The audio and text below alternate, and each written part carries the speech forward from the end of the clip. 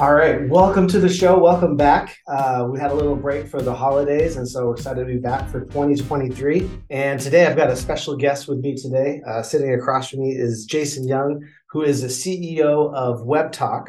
And you've got a really interesting background, so I'm excited to have you here because you're a graduate at MIT. You even like your professional background, you were at one point director of financial strategy at Microsoft.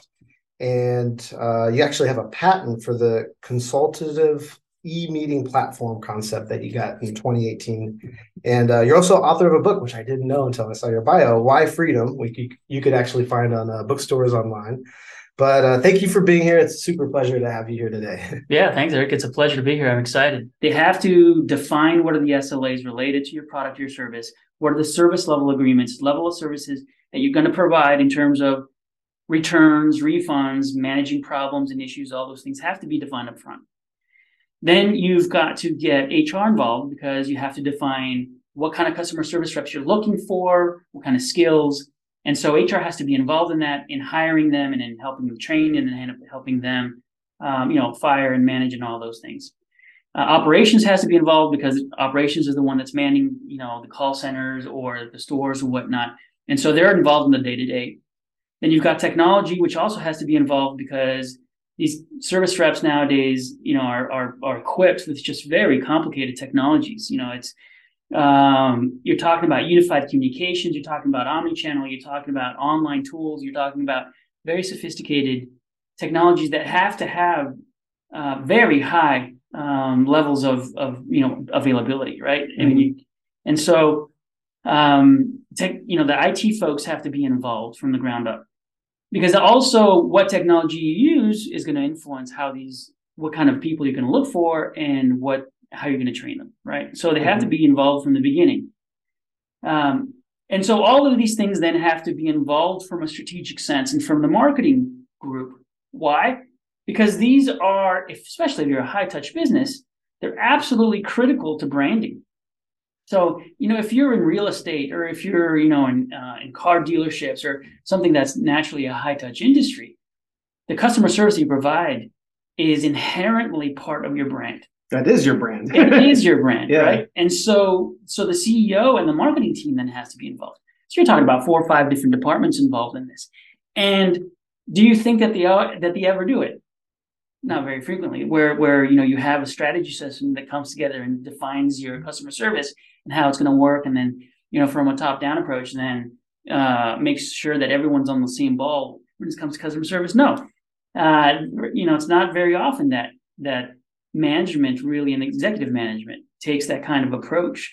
Usually, it's just like, all right, it's an operational thing. Let them define it, let them figure it out, and let them do it, and relying on outsourcing has been a crutch for them, because here you have people that are singularly focused and experts on the technology, on the people, on hiring, on the day-to-day stuff, right? On working with SLAs. Mm-hmm. So they're experts on this stuff. And so they think that that's enough.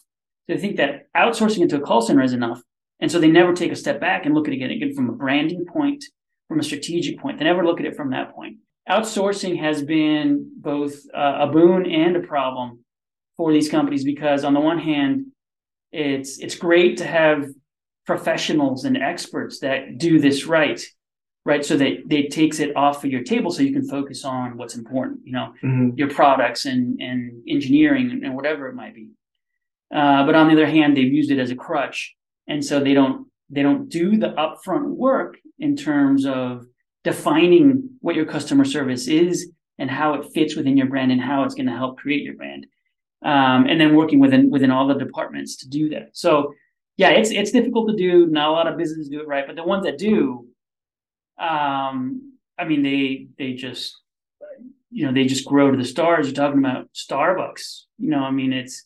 Their growth has been phenomenal, and it was on the back of their customer service. Southwest, they're a giant killer. And in the beginning, it was because of their customer service, right? That was a humongous part of it. And just endless number of companies that just simply, what they provided wasn't all that different, right? Traveling from point A to point B on an airplane, there's not a lot of difference. And Southwest kicked butt because of the customer service, right? So it can make all the difference in the world if you do it right.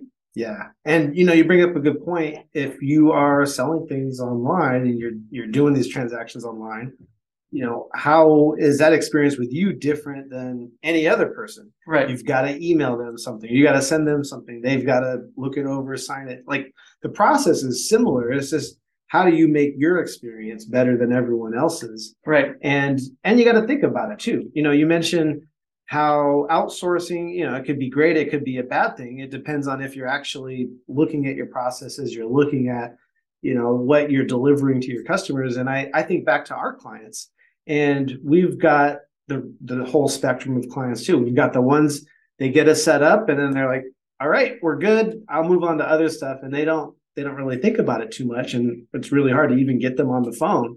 And then you've got the other clients that they're I think maybe almost on the extreme other end, they're like constantly checking with our team and always talking to them, and but they have a really big impact on that customer experience and what's happening, what those conversations are happening on the phone or email or whatever the channel is.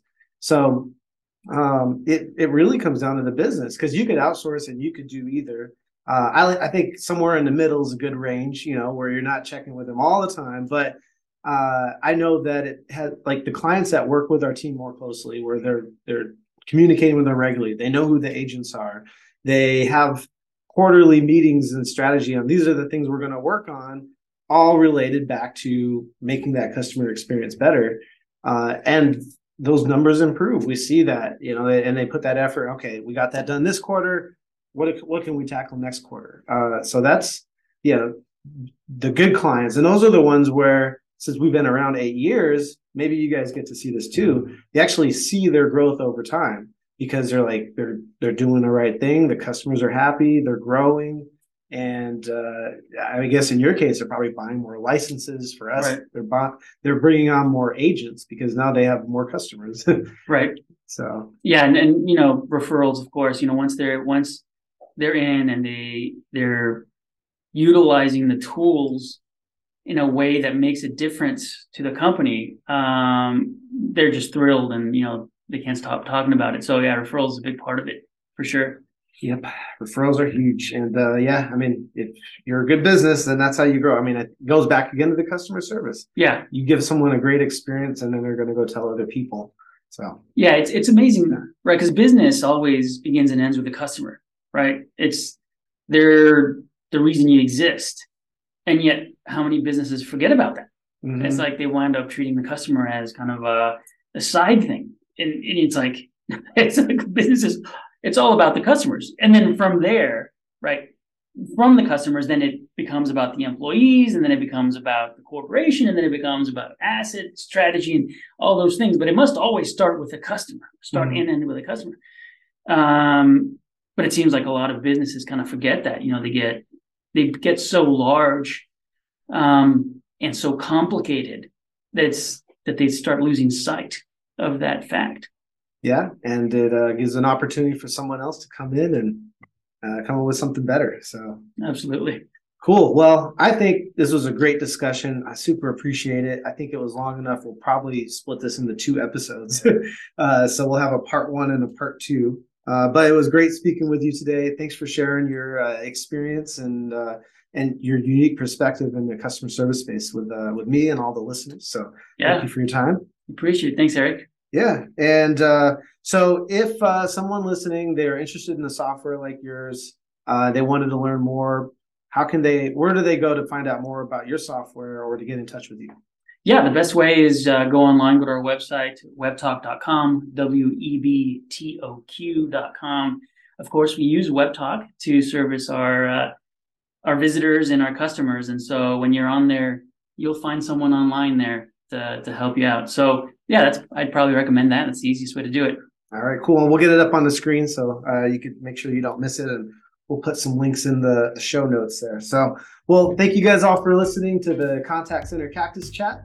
And we will be back with some more episodes. We're just starting out the year 2023 and got a lot of exciting people that we're going to be interviewing this year. So stay tuned and keep listening. And yeah, we'll catch you on the next episode.